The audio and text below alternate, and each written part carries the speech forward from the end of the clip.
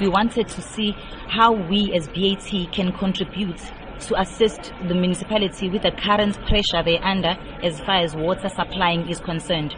So with this plant, us recycling our water that we have used in our processes, as well as the rainwater that we harvest, we saw that, okay, fine, then we end up using far less of municipality's water supply.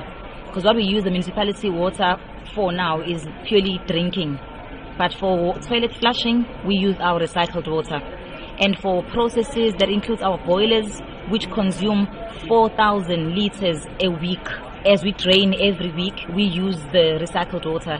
So it has actually been beneficial to the factory as well as the community, because last year alone, we used 40 million liters of the recycled water, which could have been municipality water had we not had this project in place. Tell us how exactly the project works. Okay, we harvest the rainwater and it goes to a collective tank. From the collective tank, it goes to the sand filtration. Sand filtration process removes all the big particles, the big solids and the normal general waste from the water. From sand filtration, we then go to activated carbon. When you put the activated carbon, that removes all the bad smell, the bad taste from the water, the viruses and all of that. After that process, we go to ultrafiltration. From ultrafiltration, this is where now we removed all the suspended solids. So the water is as pure as you can see after ultrafiltration.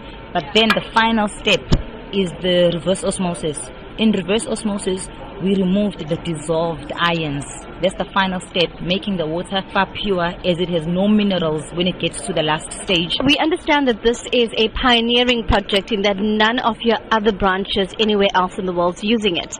Actually, this is currently a proudly South African project. We're looking at a bigger picture, not only BAT, as we've even started sharing this with other companies to make them understand, because at the end of the day, it doesn't only have to be a BAT fight as far as the water scarcity is concerned.